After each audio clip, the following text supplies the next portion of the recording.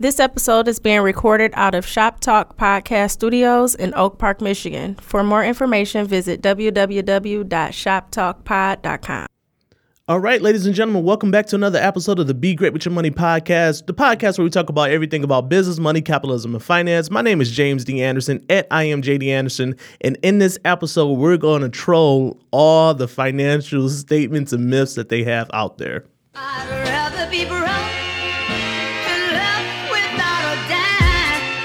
Oh yeah, than I, oh yeah, than I, oh yeah, than I, baby, oh yeah. All right, well, let's go ahead and get into it. First of all, welcome back. If you are the first time listening here, hey guys, we talk about money, personal finance, credit, debt, all those things that can help you go out there and be great with your money. And if you haven't been here before, welcome back. Let's go ahead and jump into it. And of course, we start the show off with a financial statistic, and I'm going to drop one for you guys today. And I pulled this right from Money Magazine, very recent article, but it said many Americans are clearly not experts at managing their own finances. They end up broke month after month. So basically meaning they have more month than they have money. You guys hear me say that a lot. But the cycle of overspending is not exclusive to the poor.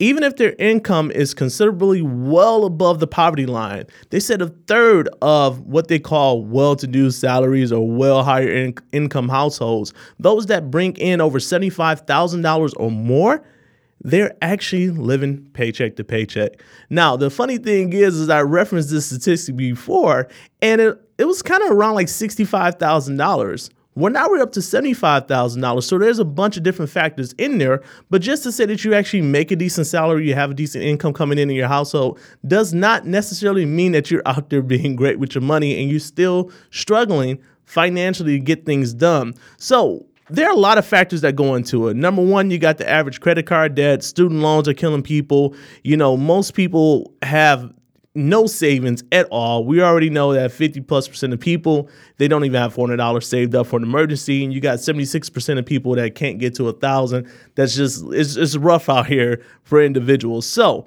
we're going to kind of go through this episode today, and we're going to kind of debunk some of the financial statements that most people hear, okay? It's going to be kind of a troll episode. It's going to be a fun episode, but we're going to put some substance behind those things of why people hear those common sayings of what you're supposed to do with your money.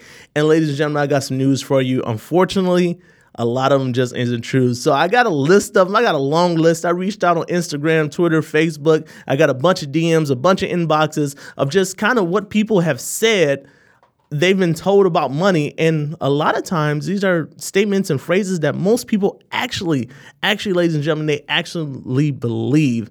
And unfortunately, I'm here to tell you that most of them are they're just not lining up. So first one's first. They say if you save 10% for retirement, you will be set. So they said if you put 10% of your salary away, you set it and forget it. By the time when it's time to retire, you're going to be all set. I know you guys heard it a lot. People put it out there. That's kind of a rule of thumb. But unfortunately, ladies and gentlemen, it's 100% false. The reason why it's false is because your retirement goal is different from person to person to person.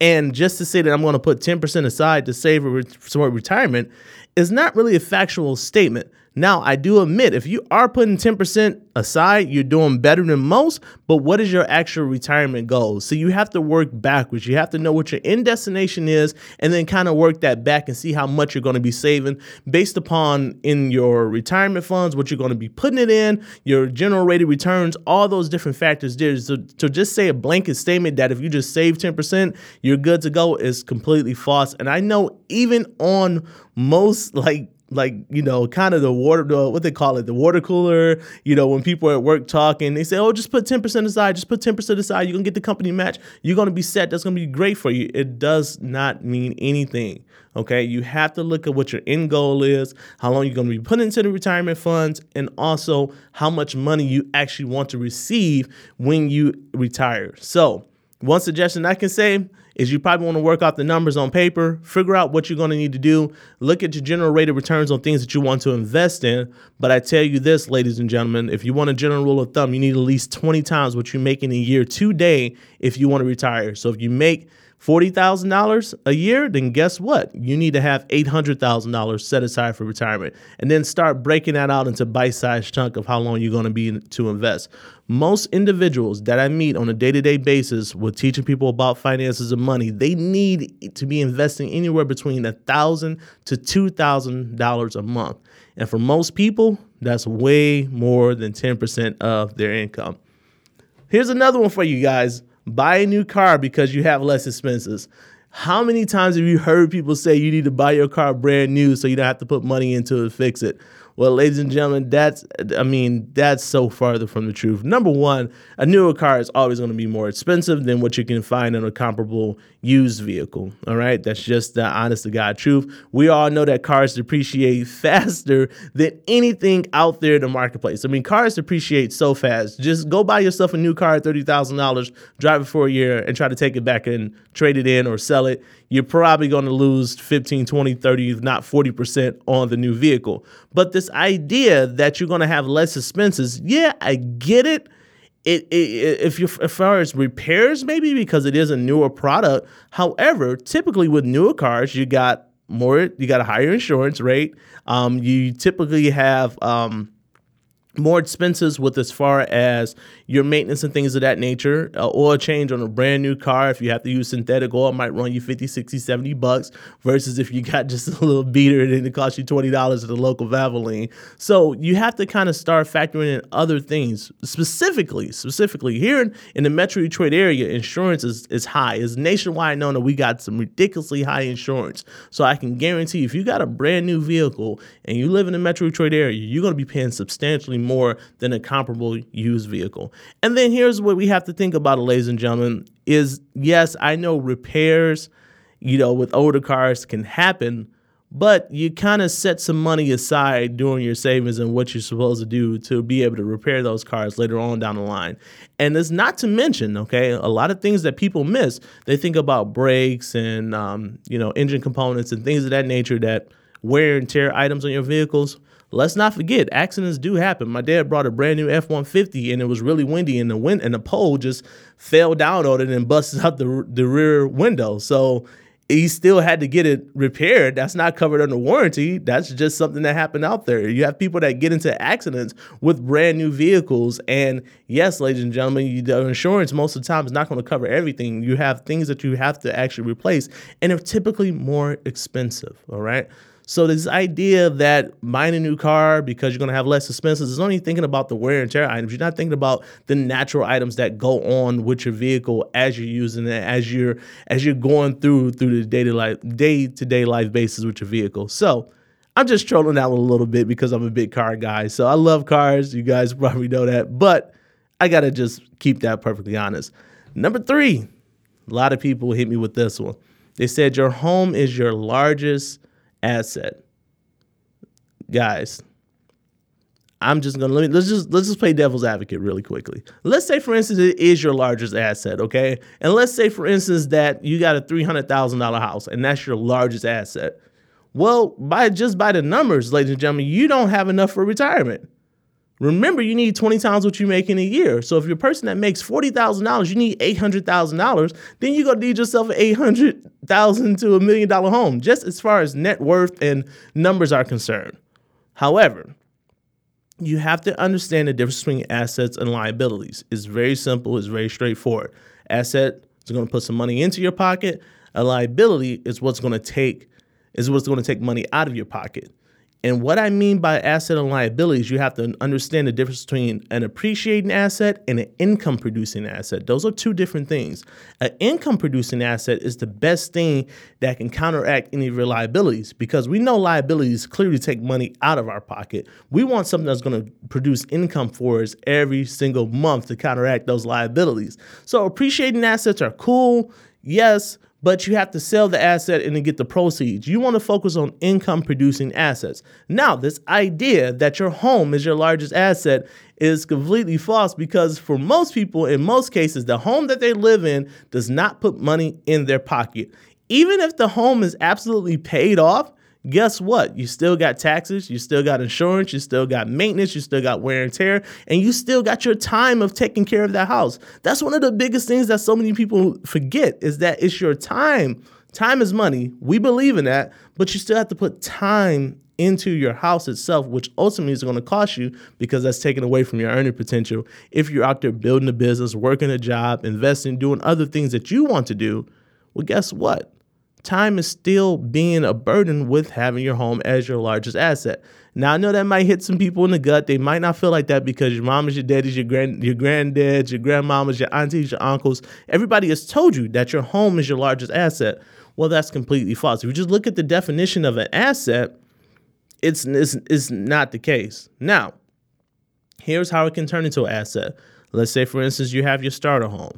You go through, you do what you're supposed to do, you pay it off in a reasonable time, you don't pay a lot of interest on it, you get it paid off very quickly. Well, guess what? If you move out that starter home, you then rent it out, you now turn it into an income-producing asset. And as an income-producing asset, it can put money into your pocket because you rent it out, you don't have a mortgage on it, and you kind of leveraging the equity of the house of a appreciating asset that you paid off, that now you can turn it into there. So this idea that your home is the largest asset, if that's your largest asset that you have in your life, I'm telling you, ladies and gentlemen, you're on the wrong track.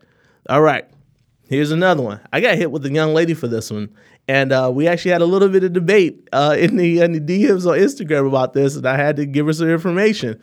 But she said keeping a credit card for emergencies. So her mother and her grandmother always told her she needs to have a credit card for emergency. All right, ladies and gentlemen, guess what? A credit card is not an emergency. What you want to have is an emergency fund and set things aside. Now, yes, I know people are going to say, well, it's a lot easier to have the credit card, have it available, and have it ready to go. Okay, I get that. But here's the difference between an emergency and an inconvenience. An emergency, you simply just don't have the money. An inconvenience is that something happens, you have the money, and you have to go get it out the bank. See the difference there? So having a credit card just set aside for emergencies is a false narrative that's really been painted out there for credit card companies. You have to understand that when you're on your knuckles, when you have an emergency, you have to get it taken care of with no extra bells or whistles, no extra interest on top of that, because you're just going to continue to dig yourself a hole. Think about it like this. Let's say, for instance, you had a medical emergency. And, one of your children, they broke their arm, they had to go to the hospital. Unfortunately, you had to pay for the overnight stay out of pocket. Well, if you swiped out on a credit card, you probably didn't have the money in the first place. And since it's such an expensive emergency, you're probably going to be paying on that credit card for a long time, and then you're going to have interest and everything else going along it. Yeah, you got the service taken care of, and yes, you take care of your children. Yes, you do what you have to do. However, if you had that just in cash, guess what? You can pay the cash, not pay any interest, don't incur any extra expenses there, and you don't have to mess around with your credit utilization, messing up your credit score because you're swiping large amounts that you don't have credit for, and you are all set. So this idea to have a credit card for an emergency, we got to get rid of that one off the top. Here's a common one that a lot of people say: a penny saved is a penny earned. Well, a penny saved is just a penny. Unless the penny turns into another penny, it's not necessarily a penny earned. And I understand what they're saying. They're saying if I save a penny today, it's a penny later on down the line I don't have to earn.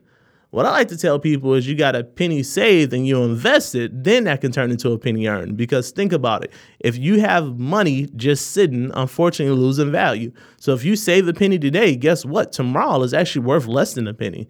And next year is worth less than a penny because you have this thing called inflation. So this idea of that you just can save and you're going to be all right is not the case. You have to save, take your money, and utilize it as cash flow to invest and make something else and have something else going on. That way it can produce you more income.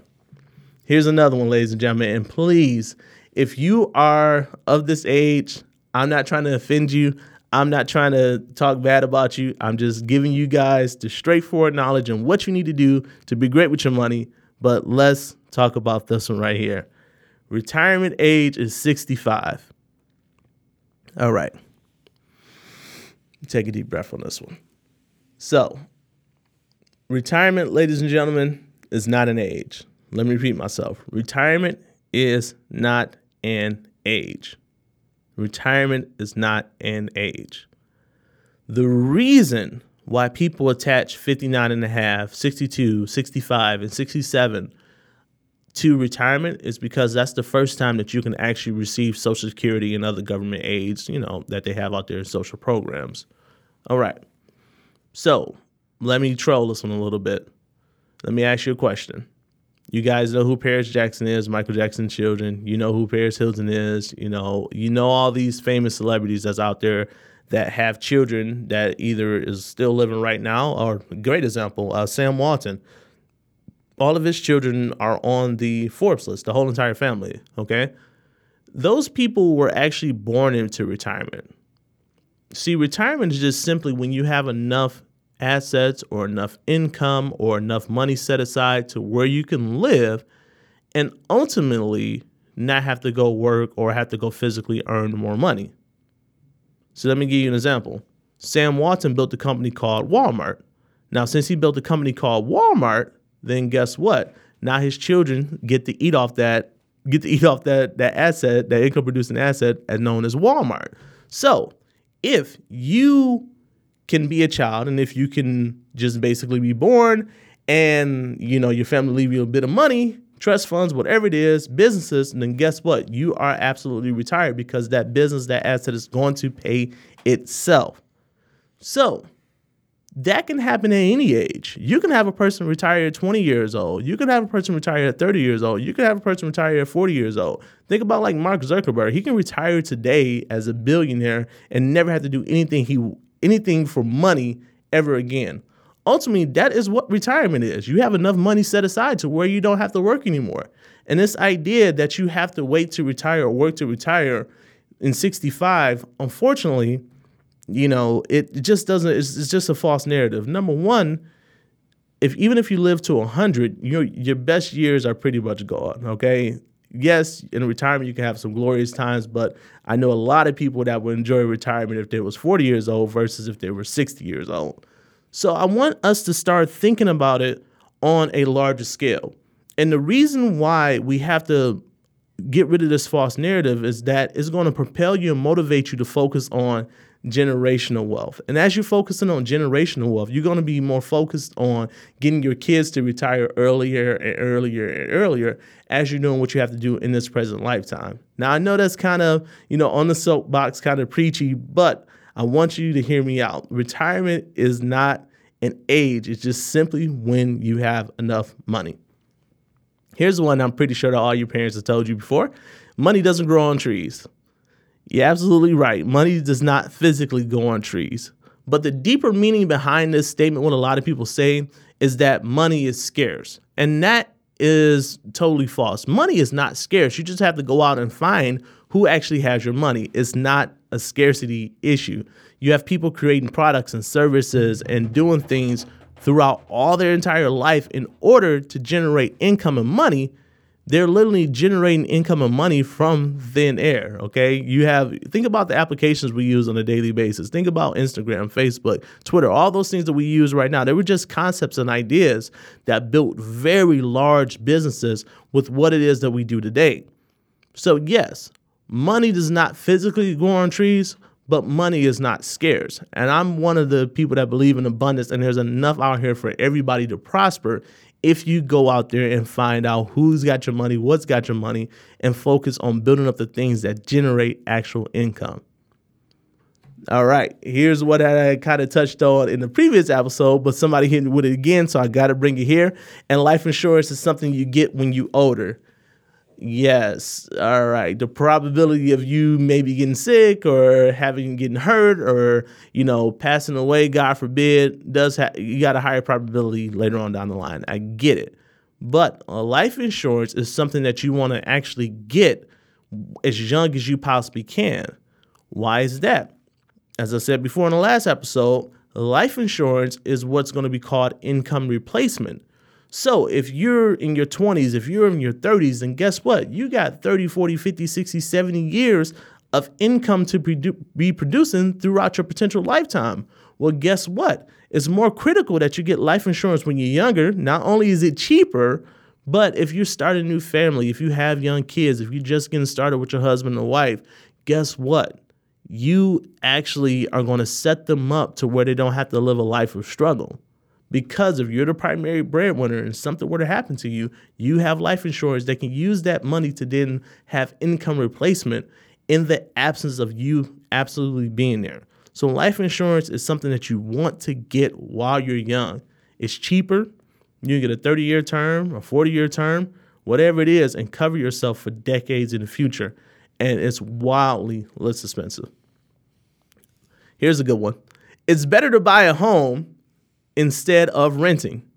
If you're just renting, you're just wasting money. Now, how many times have you heard somebody tell you that it's better to buy a home instead of renting? This is back to the original question, the original one we were talking about the house. Here's what we have to understand. It's all dependent on what your financial situation is. What a lot of people miss is they just look at the mortgage payment, okay? They compare the mortgage payment to rent. Well, here's the thing. They don't really compare a lot on the private mortgage insurance, the homeowner's insurance, the wear and tear of the house, okay? They also don't go and count the landscaping, the cost for the landscaping, taxes. There's just a world of things that go into having and buying a home, okay? I'll even say that it's just buying a home. You don't necessarily own it yet until you clear off all your debt on it, but you're buying a home.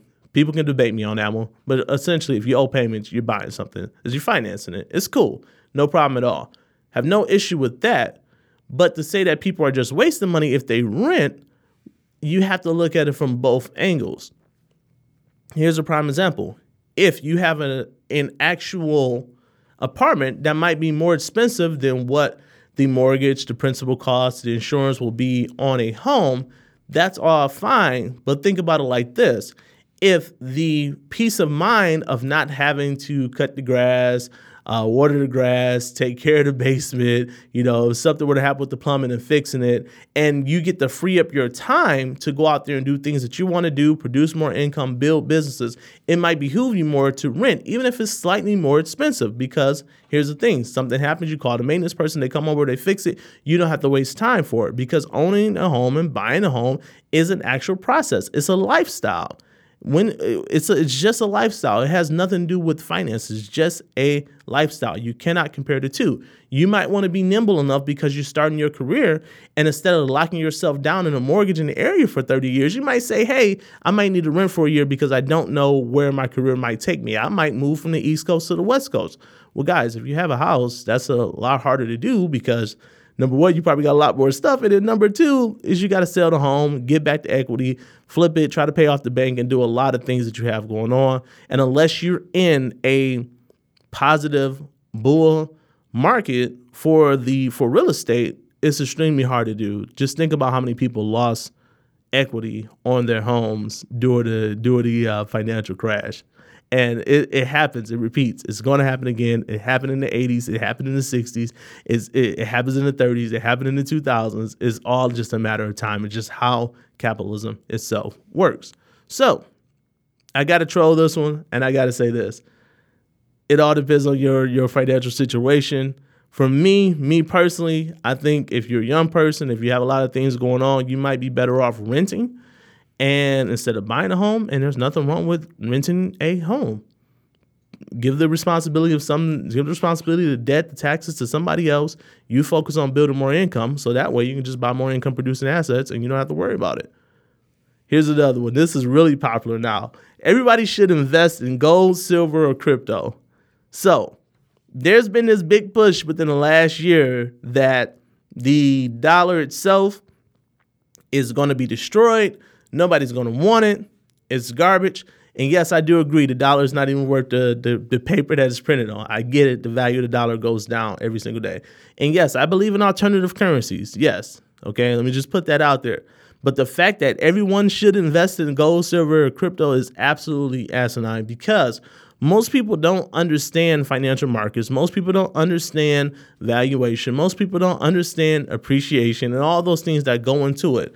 Me personally, gold, silver, and crypto is extremely volatile. Just look at what happened over the last 6 months. You had something go to $20K and now it's down to $6,000 or $7,000 in its value. I mean, most people can't take that heartache that happens if they had something that was worth something and they still have it, and guess what? It dropped less than half of the value. Most people can't handle that. So they should not play in that arena.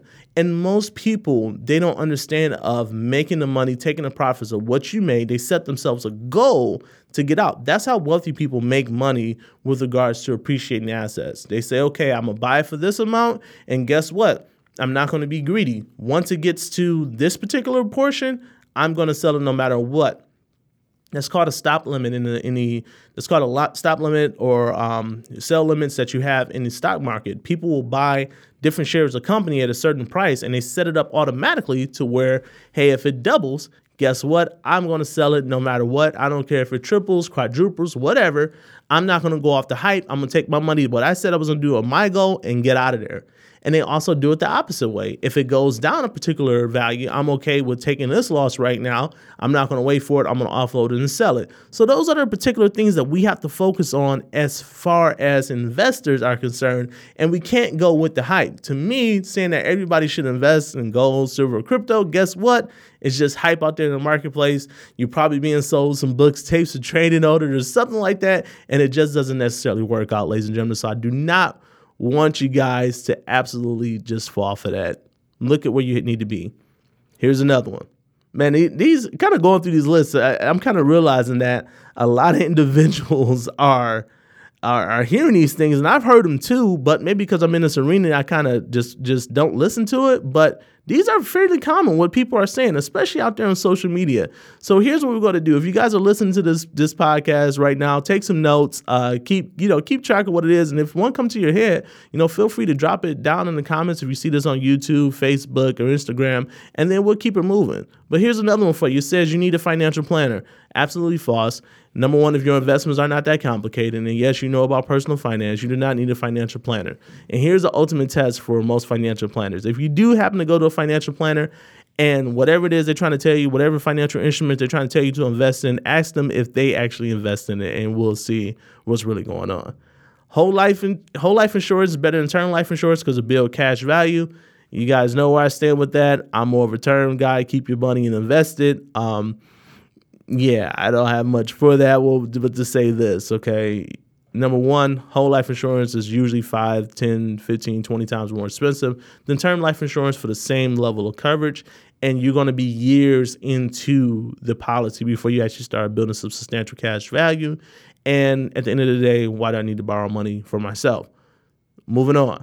You can't get 10% rate of return in the market, okay? Well, this is just a false narrative that's been painted to people, and I'm gonna blame it on the banks, okay? Because they marketed that the stock market is volatile, it's very risky, and you should not be investing in it. So I'm gonna go ahead and give this one to the banks. I could be wrong, but I'm gonna place the blame on there. If somebody's got something different, then that's fine. Hit me with the research, the fact checkers come out. But here's the thing: I have a fund that I actually invest in with T. Rowe Price, which is actually a wholesale investment firm, investment bank, what do you want to say? And one of my actual funds that I invest in on a monthly basis, every time, consistently, is a fund that they had around for 1939. And over that time, from 1939 to now, the cumulative rate of return within that time has been something like 9.8% rate of return. And this is considered one of their moderately conservative, moderately aggressive, is not really aggressive, is not really conservative, it's kind of right in the middle funds. It's not even one of their more aggressive funds that have been around for decades upon decades upon decades upon decades. Listen, ladies and gentlemen, you can go out there and get 10% rate of return in the market if you know where to look for it and if you learn up on what's going on. Most stock indexes, yes, you're going to have ebbs and flows. It's going to be up, it's going to be down, it's going to be up, it's going to be down. But you have to look at the long-term investment, the long-term picture. And 10% rate of return is very common. 12% rate of return is also common. 9% rate of return is common. 8% rate of return is common. And you can have a mix of all those in between to where your portfolio gets you your 10% rate of return overall. So you have to kind of get this notion out of your head that you can't get something. So let me give you an example. You can have thousands 1,000% rate of return on your investment in the market. Think about if you were to buy into, say, Apple when it was $20. Yeah, I know it's a long time ago, but let's think about Facebook, something more common. What if you bought into Facebook when it was $40 or $50 or $60 and it's over hundreds of dollars right now? What if you bought into Tesla when it was $80, $90, $100, $150 and it's worth several $100s right now? What if you bought into Netflix? I bought into Netflix when it was cheap, and guess what? It's up now. What about AMD? I bought AMD when it was like $4 or $5, and since they launched the new chipsets inside the MacBook Pros, they're up in the teens right now. I mean, that's 50, 60, 70, 80, 100% rate of returns right there that you can get in the market if you know what you're particularly doing. So I tie that into this next one where people say you should use CDs to invest because it's safe. Yes, CDs are safe because they're going to pay you 0.5% or 1% to lock your money up for a year. It's the instrument by the bank that they instituted. Now, here is the thing. A CD, the bank will guarantee you a certain rate of return. But did you know they're actually going to take that money, build their business, invest their business, loan it out to make more rates of return, and honestly, sometimes even go take the money from the CDs and drop it into their actual, into the marketplace and into the stock market and make money off of it, and they're just going to give you the 1%. They're going to give you the difference. So they're going to keep the 14% that they make, and they're going to give you the 1%, and then they say, well, it's all safe. You're all good to go. You got your guaranteed 1%. Your principal is safe. Well, ladies and gentlemen, that's just a false narrative, okay? If you're going to be guaranteed something, then somebody else is being guaranteed something. And that's how you have to always look at any investment. If I'm being guaranteed something, somebody else is being guaranteed something, because there's no free lunch out there. You're just not getting any money for free out there. You have to be rich to invest. I love these investment ones. So this will say that you have to be rich to invest. Okay.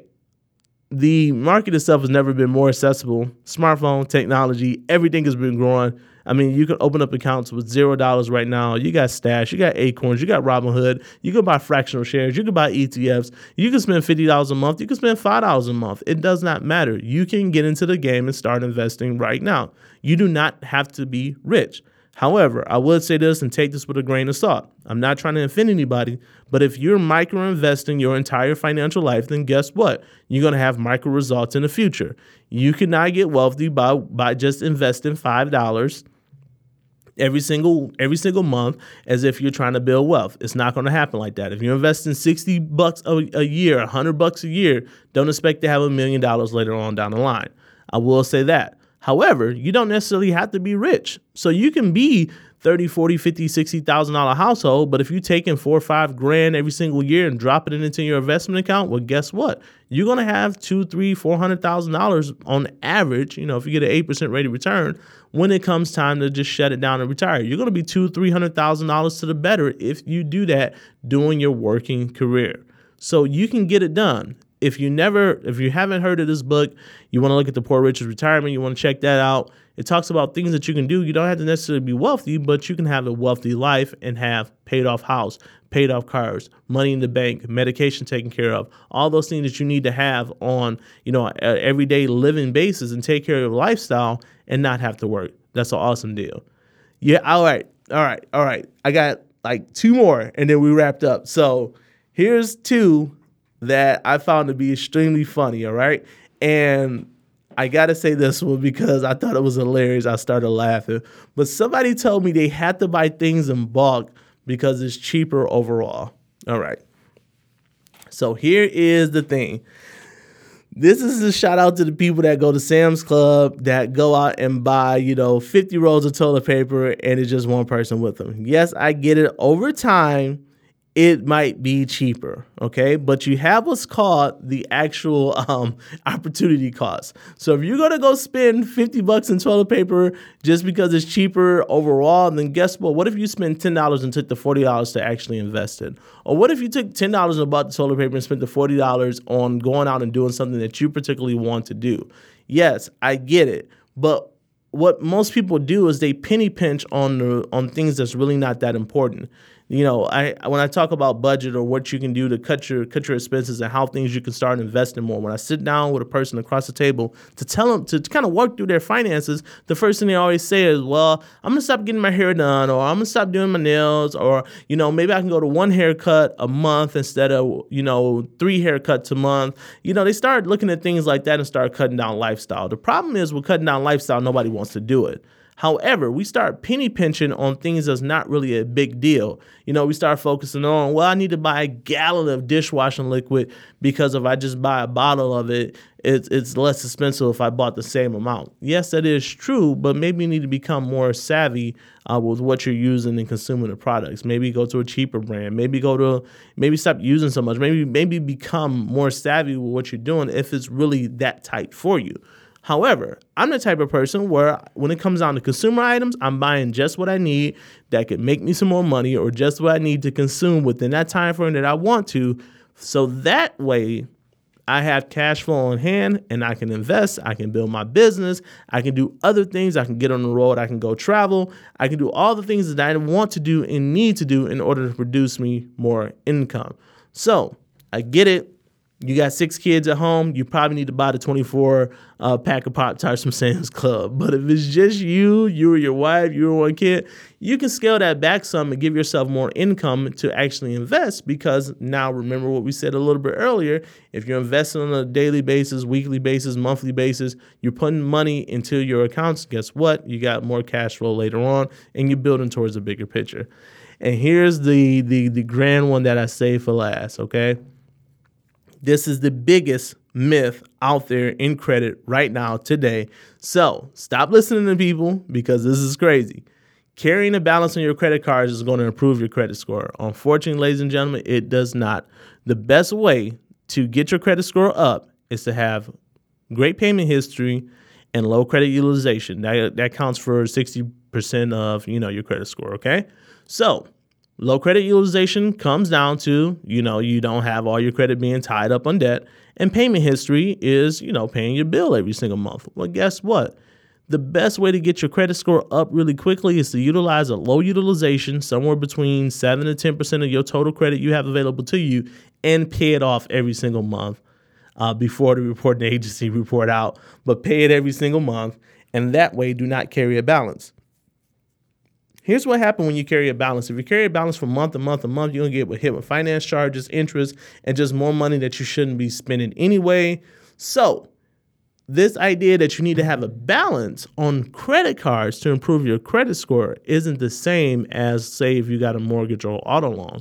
Obviously, that debt is going to be right there. But this revolving debt, you do not need to keep a balance. And matter of fact, it would be not to actually keep a running balance and just pay it off every single month. So here's a way that you can do it. Whatever you buy, if you purchase on a credit card, don't buy it unless you have the cash to pay for it. Okay, so you want to build some credit. I'm not a particular fan on this because people can't control themselves, but you can go ahead and buy something on a credit card, and then once it posts to the statement, a couple of days later, send the money in. Whoop-de-doo. It's no big deal. I get it. You're doing it. You're playing a strategy to get your credit up because you're trying to do something a lot larger. Not just borrow money, but you might be trying to get your personal credit up so you can then, if you got a business, you're going into business, is going to need credit. All those things that you have, it works out just fine.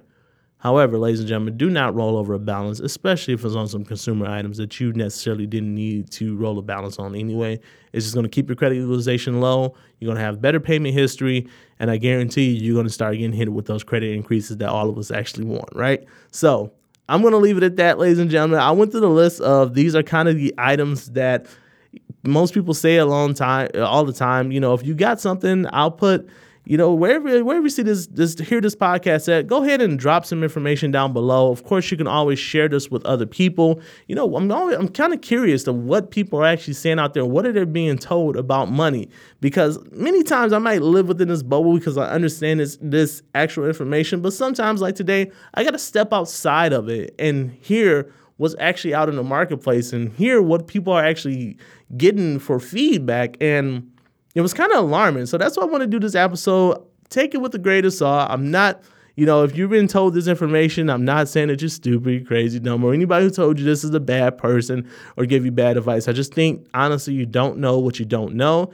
And I want to just kind of shed a light on it from my particular point of view, my particular experience inside of personal finance with regarding to all these statements that we hear people say on they're out there. You're being told this. The home is your largest asset deal. Come on, ladies and gentlemen. How many times have you actually heard that?